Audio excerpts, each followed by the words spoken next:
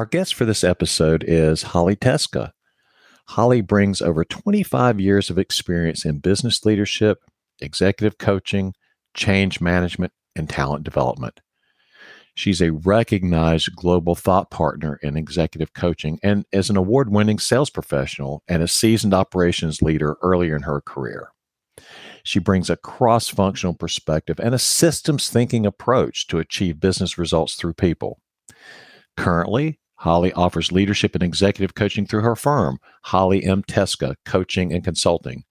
And she's the co-creator and co-host of the Uplifting Women podcast, which you can find at www.upliftingwomen.net.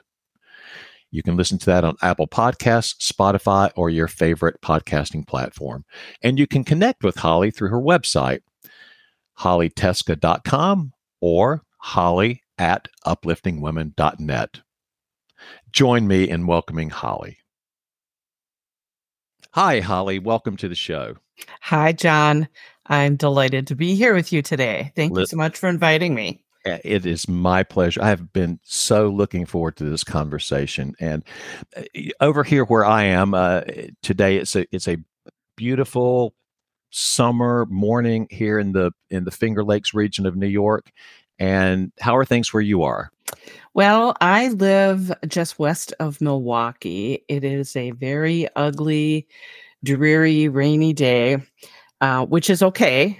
We are supposed to get, I think, almost 2 inches of rain, they're predicting.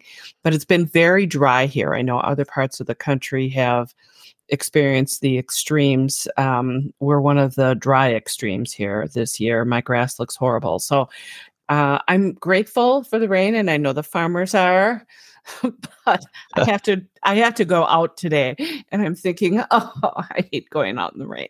Oh my goodness! Well, I hope it clears up a little bit so you can get out and not have to tackle all of that. Well, thank you. Yeah, you bet. Well, there are a whole host of reasons why I've been looking forward to this conversation. And before we kind of dive into that, I'm just curious, what is it that you've been working on lately or working toward that might be of interest?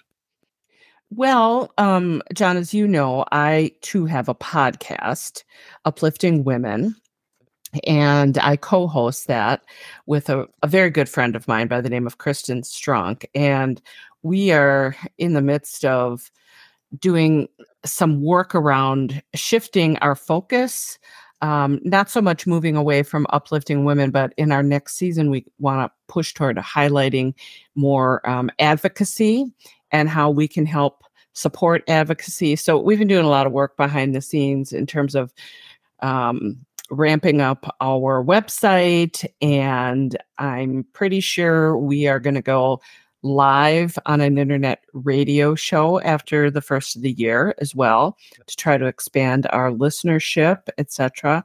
So it's been a lot of exciting times, and stay tuned for 2024. There's some good stuff coming. I'm not going to spoil it. I can't wait, and I'm fascinated by the live internet radio show. So maybe we can chat about that another time. Sure, absolutely. I love the sound of that. So, when you created this podcast, Uplifting Women, which is a topic that is near and dear to my heart, what was your inspiration for moving in that direction?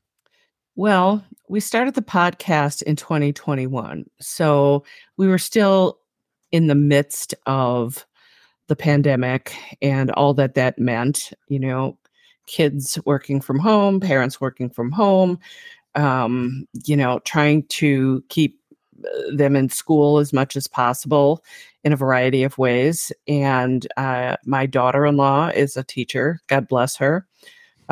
She taught in person and online simultaneously for most of the pandemic. So, and I know many teachers did. So hats off to all of them for that courageousness. But I was also very troubled by the influx of women leaving the workforce without any, most without any thought about personal sacrifice to stay home and take care of children and their learning needs, as well as maybe adult parents of theirs who were struggling health-wise or getting on in years. And I think at the height of the pandemic, there was an estimate of like 4 million women had left the workplace. Wow. And yeah, I mean, it was crazy. And I was just feeling really bad about that whole scenario and thinking about women's roles historically throughout time. Lots of people who are younger than us, younger than me in particular, weren't aware that women couldn't even get a credit card without their father or a husband signing for them prior to 1978. And then there's so many things that have occurred in the last 50 years that I was feeling like are being forgotten about what we've done in the women's movement, trying to get greater equality for women across the board. And I just had this need to let's have some women on talk about their story, because everybody has a story and those stories are important. And storytelling is what helps us remember our past and what also helps fuel us into the future. So that was what I was feeling at the time. And I really hadn't planned on having a co-host, but Kristen and I, throughout the pandemic, we would make a regular routine about once a month to get together for a late afternoon glass of wine and just connect, because that was the only way people were connecting at that point. Right. And I was telling her about this idea, and I looked at her and I'm like, Kristen, you have to do this with me. You would be the perfect co-host. And she was like, I'm all in. And the rest is kind of history, John. So what an incredible story. Thank you so much for sharing that. Can we chat about this topic for just a few more moments? Of course. Yeah. Absolutely. So I'm just reminded because yesterday I was driving home through a community called Seneca Falls in New York, which is the home of really, in many ways, the women's rights movement, if you will. There's a women's rights park there, and a lot of the people,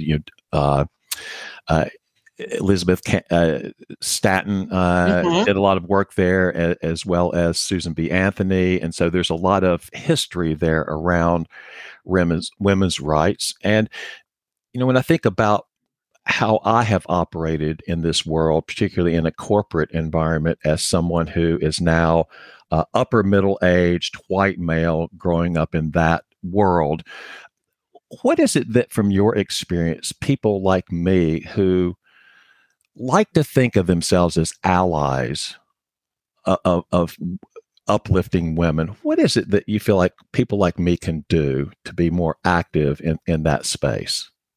Well, one thing I think is just not being silent when you see instances of women being put at a disadvantage. Sometimes I think what happens is unintentional. People don't really think about it. I'm not out there pointing fingers at folks and saying, you're not treating women respectfully, or you're not bringing them into the workplace with the same level of engagement. You're not, there's so many things. And some people just sit by and idly watch it. I'm reminded of a time my husband and I were out for dinner a few years back, and this was probably almost 10 years at this point. But we were sitting at the bar and having a sandwich, and there was a guy at the bar who was just harassing this poor bartender. And she's the sweetest thing ever, Southern born, delightful, would never sass back. And this guy reached out and touched her, in the place where you would expect on a woman bartender. And I just looked at him and I'm like, listen, Neanderthal, put your hands to yourself. Stop being so disrespectful. And everybody at that bar just looked at me and looked at him. And it was, I think my husband had a shocking moment, like, oh my God, is this the beginning of a bar fight? And yeah, I was so upset about that afterwards. And, when we got in the car and we were talking on the way home, I said to my husband, that is so not right. That is so not right. What gives anybody the right to do that? And he was like, I was just worried we were going to get into a bar fight. And I'm like, no, when I see things like that, I have to stand up for it. And that was kind of, you know, I think everybody, when we see things that don't fit, we just need to make sure that we're prepared to stand up for that individual or stand up for ourselves. Because if we just allow it to happen and let it continue, that's what's going to continue.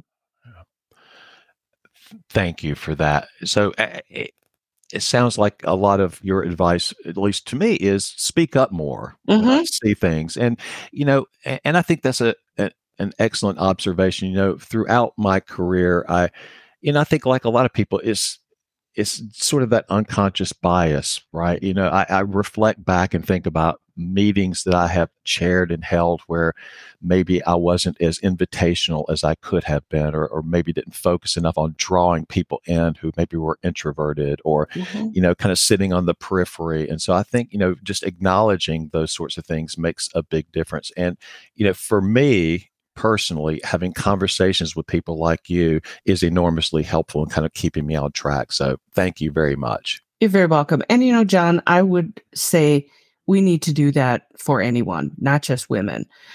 Clearly there are other people that are marginalized or bullied, whatever. We don't need that in the world. We just don't need it. So having the courage to just stand up and um, hold somebody in respect and invite them to the conversation or make sure that they're safe. I mean, I think that's a job we all need to take on. I wholeheartedly agree. And this is a perfect segue into our topic for today, which is really, you mentioned it a little earlier, it's advocacy. And what I'd like to do, if you're okay with, is just share a quick little personal story that involves you, Yeah. right? So, uh, I think I know the story. so for our audience, if you're not comfortable with it, this won't appear. So if you're listening to this, then you're going to get the story. So, you probably remember a few months back, or, well, it's probably longer ago than that. It's probably a little over a year ago, I guess. We were in a meeting with the Association for Corporate Executive Coaches, which we are both a member. And we were having conversations. This was right after Russia had invaded Ukraine. And you brought up the topic of, should we as an association have a stand on this? Should we make a statement about this? And my response was basically the slippery slope argument, right? Well, if we do that, then where does that kind of end? And are we going to have a stand on everything? And that was sort of my point of view at the time. And, after that conversation and after that meeting ended, I have done an unusual amount of reflection about that specific conversation. And, I've started to shift a little bit from that prior point of view. And actually, in some ways, I was a little troubled by my own kind of reaction to that, which is a bit of a separate topic. But I think the basic question for me is, from your point of view as someone who is clearly an advocate and clearly doesn't have a lot of challenges, at least observable challenges, speaking out on issues, when should individual coaches, let's start there. When should individual coaches take a stand on an issue publicly? Well, number one, John, I think when we had that conversation, as you mentioned, this was shortly after the initial invasion of of Ukraine by Russia, and you know, I was feeling at that point in time, how dare they? Hmm. How dare they do this? Now, I've worked with organizations that clearly they don't want to cross that line of taking a stand. And I'm sure it's partly driven by fear.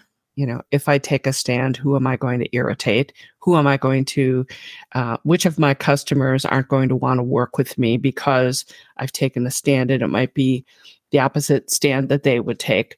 But, when I look at something that affects such a large group of people that have really no control. And it was so blatantly um, uncalled for. My personal values will not allow me to stand back and just look the other way while this is going on. I can't.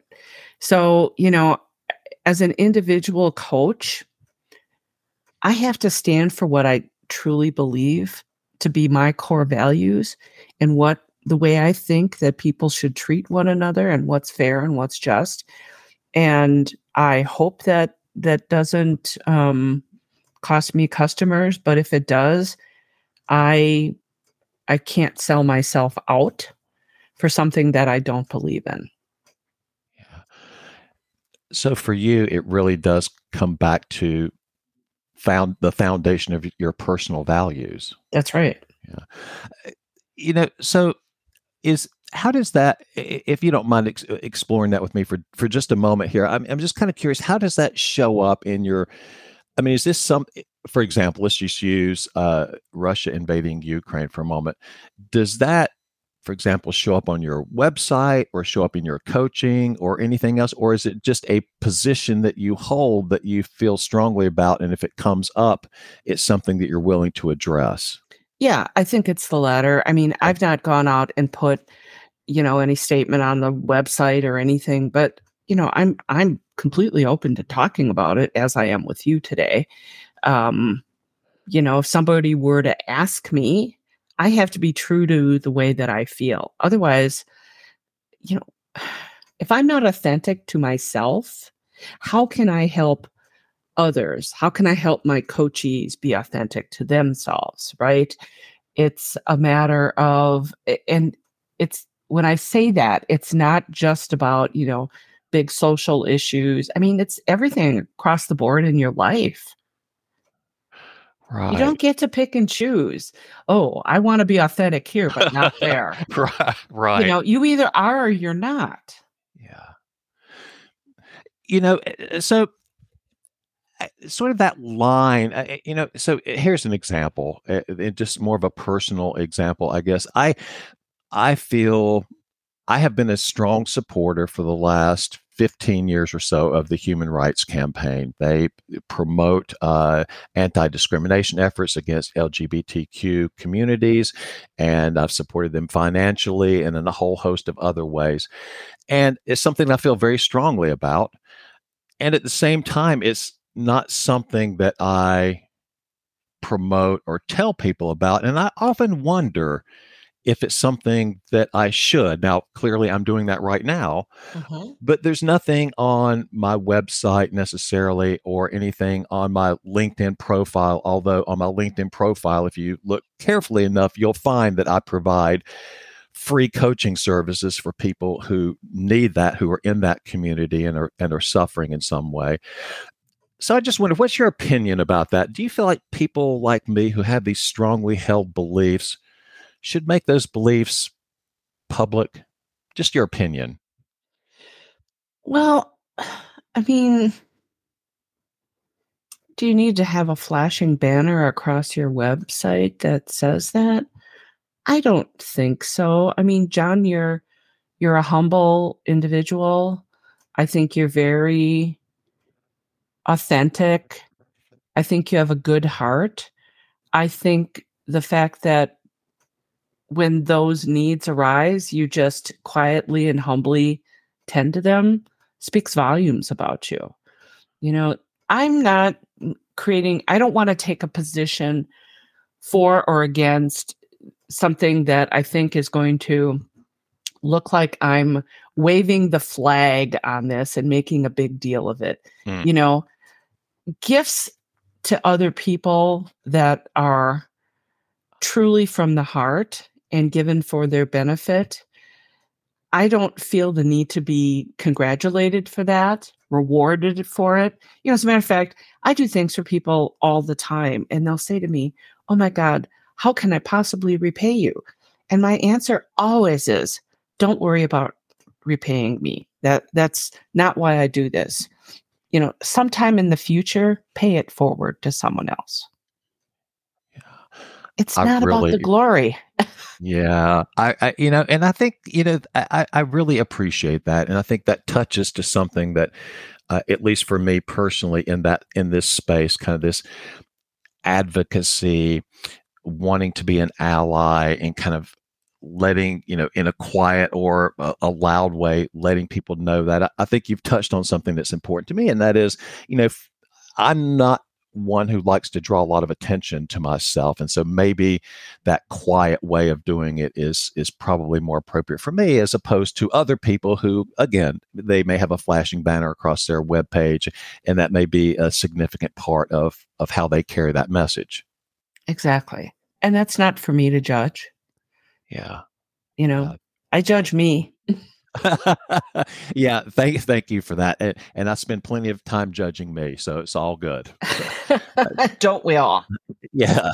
Well, if we could just move it up a notch here, for just a moment, and think a little bit about organization. So we are both members of organizations, and the Association for Corporate Executive Coaches. I'm a member of the International Coach Federation. I'm loosely affiliated with a number of other organizations that I do subcontracting work through and other sorts of things. So, as organizations, where do you think the line is there? Because when we were having this original conversation, it wasn't really about us as individuals. It was about our organization, our association, and should we collectively be taking a stand? So, what is your sense about whether organizations should or shouldn't, and if they should, how can they sort of start advocating for the things that are important to them? Well, I think you're once you're part of an organization that wants to take a stand, you're walking out on a little thinner ice, right? Because all of your members may or may not be aligned on the thinking, right? So I would hope that people align with organizations, whether it's a company that you work for or an association that you belong to. I would hope that people would join where the culture feels like a good fit, right? If the value system of any kind of an organization is significantly different than your own, I question whether that's a good fit in the first place, right? But I think you also have to take into account how others within that organization may or may not feel. And um, it's kind of like if you had a company that had 20 people in it, for example, John, and 18 people felt just the way you felt about a topic, and 2 people didn't, what would you do? Yeah, that's hard. That's a tough one. Well, exactly, because I don't want to disengage those 2 folks that may have a different opinion or a different view, and their view comes from their structure of interpretation of the world, right? All the things that have brought them to the point that they are right now. And for me to say their feelings don't count, I don't know that that sits well with me. Right. Yeah, I can see that. So I think, I hear a lot of different things, and this became really prominent, at least with people that I work with, particularly in the aftermath of the George Floyd Mhm, murder, right? And mhm. all of the, should organizations take a stand? Shouldn't they take a stand, et cetera? And so, to me, it continues to be sort of this open question with all of these different tentacles to it. For example, there are certain stores, certain commercial operations that I have made a decision, at least for the time being, to not patronize Mhm, because they have a stand on a particular issue, or are actually, believe it feels kind of hypocritical to say this, but they're actually not speaking out in the way that I think that they should about mhm. particular issues. And so I think it's just really tough for organizations to make those kinds of decisions.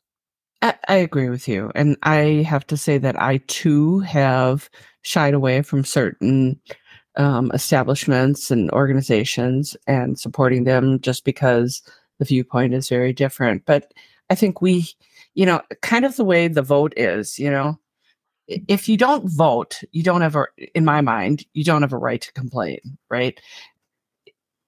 When you Right. patronize an organization, in a sense, that's a vote for or against them, Right. right? Exactly.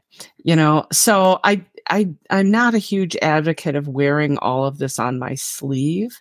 However, in my own way, I have to stay true to what I believe is true for me and how I need to operate in life. And it's not for everybody. I acknowledge that.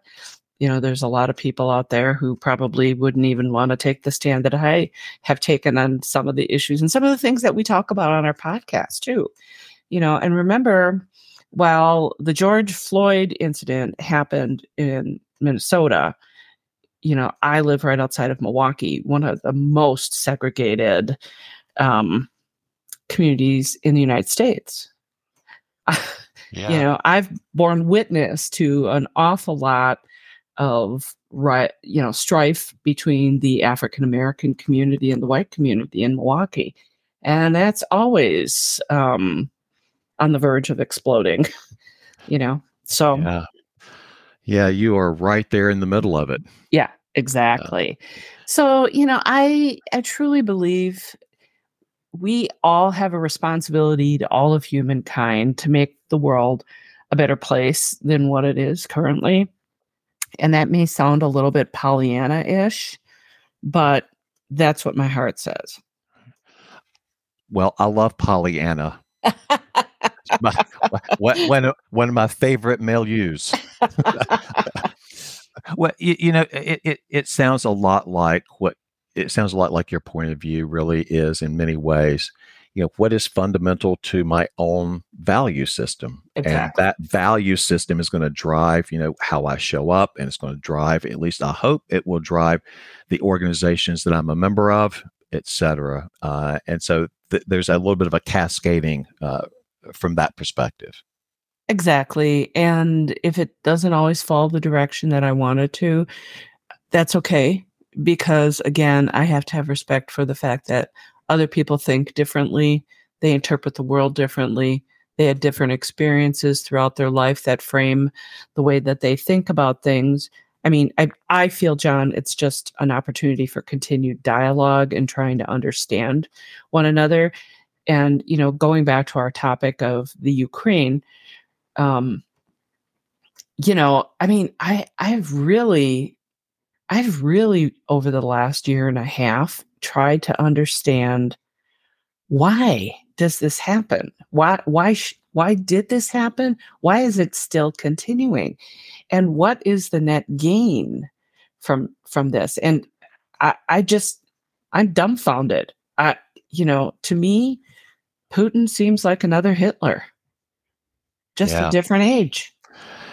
it it it's it's really baffling in many ways. And when you were saying that, it reminded me of I had an overwhelming sentiment when I was watching the Ken Burns documentary a few years back around Vietnam. Right. And Mhm. and so part of what I was struck by with all that is how is it possible that people can hate one another so much? And that was just the overwhelming sentiment that I got from that. And just the whole invasion of Ukraine and all of these other instances all around the world, I continually come back to that. It just feels like so much more compassion and love is needed in this world. Yeah, you're absolutely spot on. And the problem is that that divide continues to get bigger and bigger instead of smaller. And it has a lot to do with resources and wealth and poverty. And, we live in an amazing world. Think about, just the things that have happened in the last 100 years to bring us to the point that we are right now. There's plenty to go around. I'm not sure, what it will take to even the playing field. We certainly won't see it in our lifetimes, but it makes me sad. To your point, where does all this hate come from? Yeah. Yeah. And I don't know about you, I've been on this a bit of a quest over the last several years or so, kind of starting right around the beginning of the pandemic in many ways, around thinking more deeply about how I express love, the Mhm. love for the work that I do, or, when I say things like, I really love having a conversation with Holly, for example. Mm. Well, what is it that I really love about that? And how does that come through? So it just when we think about kind of the opposite of hate, if we were to define that as love, what do you see as a way that you're able to express love in the work that you do and the difference that you're trying to make? Wow, that's a deep question, John. Um, I think I've always seen myself as a helper. That's kind of how I'm wired. And I think the way that I express love is in extending help to others, whatever that happens to be. So, you know, I don't know what your listeners' faith base is or whatever, but to me, the two greatest commandments are love God and love your neighbor. Mhm. I think for me, the love God piece that's easy. Um, I think we all struggle with love thy neighbor and what that means Yeah, on a yeah, daily basis, right? And I keep trying to get better at it. yeah.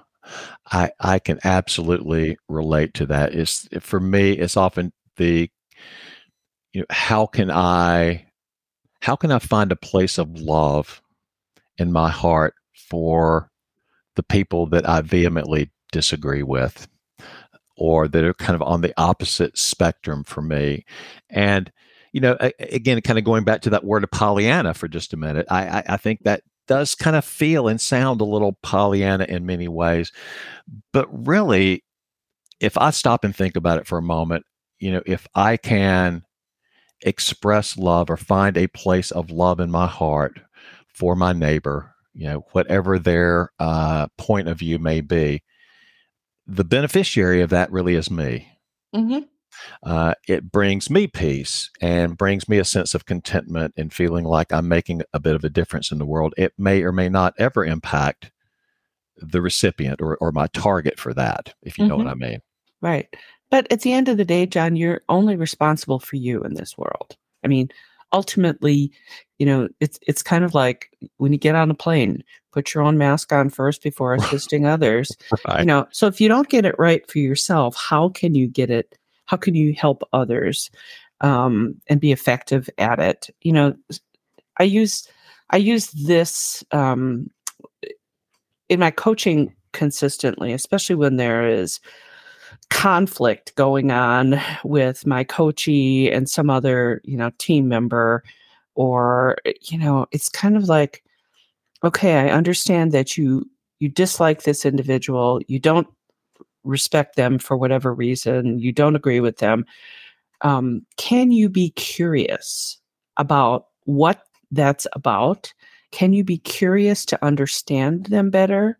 And can you exercise compassion in doing that? Because you don't know what they're going through, right? You don't know their world. You may have make some assumptions about things that you see or whatever, but you've not lived their life. So to judge others, you need to exhibit some compassion to say, "Hey, I don't understand you. I don't get you. I don't agree with you, but I recognize that I'm not working from the same playbook that you are. So help me to understand better." And that's where the curiosity comes into play. Am I perfect at it? Oh my god, no. I'll never I'll never be perfect at it, nor will my coachees, right? But I do feel as though it opens up the world to try to understand. And going back to Russia and Ukraine, that's kind of how I'm approaching this and trying to wrap my own mind around it. I don't live in Russia, never even been there, to be honest. I don't know what it's like to be Russian. I don't know how they view the rest of the world. They may feel threatened by the rest of the world. If that's the case, their response is human. We have a fight or flight that's built Right. into us, um, that goes back to the beginning of time. So, from that perspective, I have to say, well, if they truly feel threatened, that there's a problem, that they're in danger, well, then that's a normal response to this. So, how do we help them not feel, like they're in danger? Yeah. Right. And that, and as you're describing that, Holly, the image of the old iceberg picture comes up for Oh, me. God, yes. Right. The Yeah. I mean, iceberg of ignorance, I call yeah, that. yeah, yeah. There is just so much below the surface that we're not shown, that we don't ask about, or to your point, that we're not even curious about. We're just Mhm. sort of focused on what we see in front of us, and maybe, at least for me, trying to make some sense out of things that feel kind of nonsensical. Maybe it's an opportunity to simply set aside what I think I see and maybe explore a little bit more curiosity, and maybe even check my assumptions at the door in doing that. Yeah. It's so necessary in this world. What is it that we're assuming? How do we get greater clarity? How do we have some compassion for the other side's life, plight, whatever, it is? We don't walk around in their shoes. Yeah. And the other thing I'll mention here is, when I can put myself in that sort of mindset, if you will, of suffering in some ways, it does seem to help a bit. So when I think about suffering, means that is any time that I want things to be different from what they are. Mhm. Right. It's the kind of the opposite of equanimity, right? I want that noise to go away. I want this feeling to go away, et cetera. So when I'm in that space, I'm suffering. And if I can think about other people from a compassionate perspective and think, well, part of why they're behaving this way may be because there's some suffering that's going on, it does at least help me make a little bit more sense out of what I'm experiencing. Absolutely. And I think it opens our minds to the possibility that there is a way to reconcile and figure out how to live peacefully together. But we just need to understand one another so much better than we do. Yeah, absolutely. Well, Holly, this feels like a good place for us to start wrapping up. What do you think? I couldn't agree more, John. I think it's been a really good conversation. Thank you very much. I know that you are getting ready to go out on an extended little rest and recharge adventure. Are you excited about that? I absolutely am. It's time. Usually when we vacation in country, it's kind of like I work and vacation at the same time, which I'm sure you do as well Yeah. by the nature of our work. But once a year we do try to completely unplug, and this is my completely unplugged time, which always feels really energizing. And I remember last year coming back from this time, and I think we did it about the same time of year. I think the glow lasted until Christmas, to be honest with you, John. Nice. Yeah, and typical vacations, you come back and day 2 you wonder, did I just have a vacation? I know. I So I'm know. looking forward to the glow again. Hopefully I'll get the glow.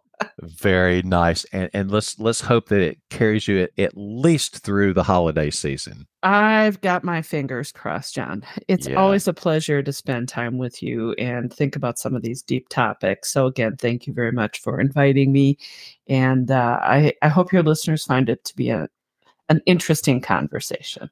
Absolutely. Well, Holly, thank you so very much. I really appreciate you joining us, and we'll look forward to connecting with you soon. Awesome. Have a great day. All right. See you soon. Bye. Bye bye.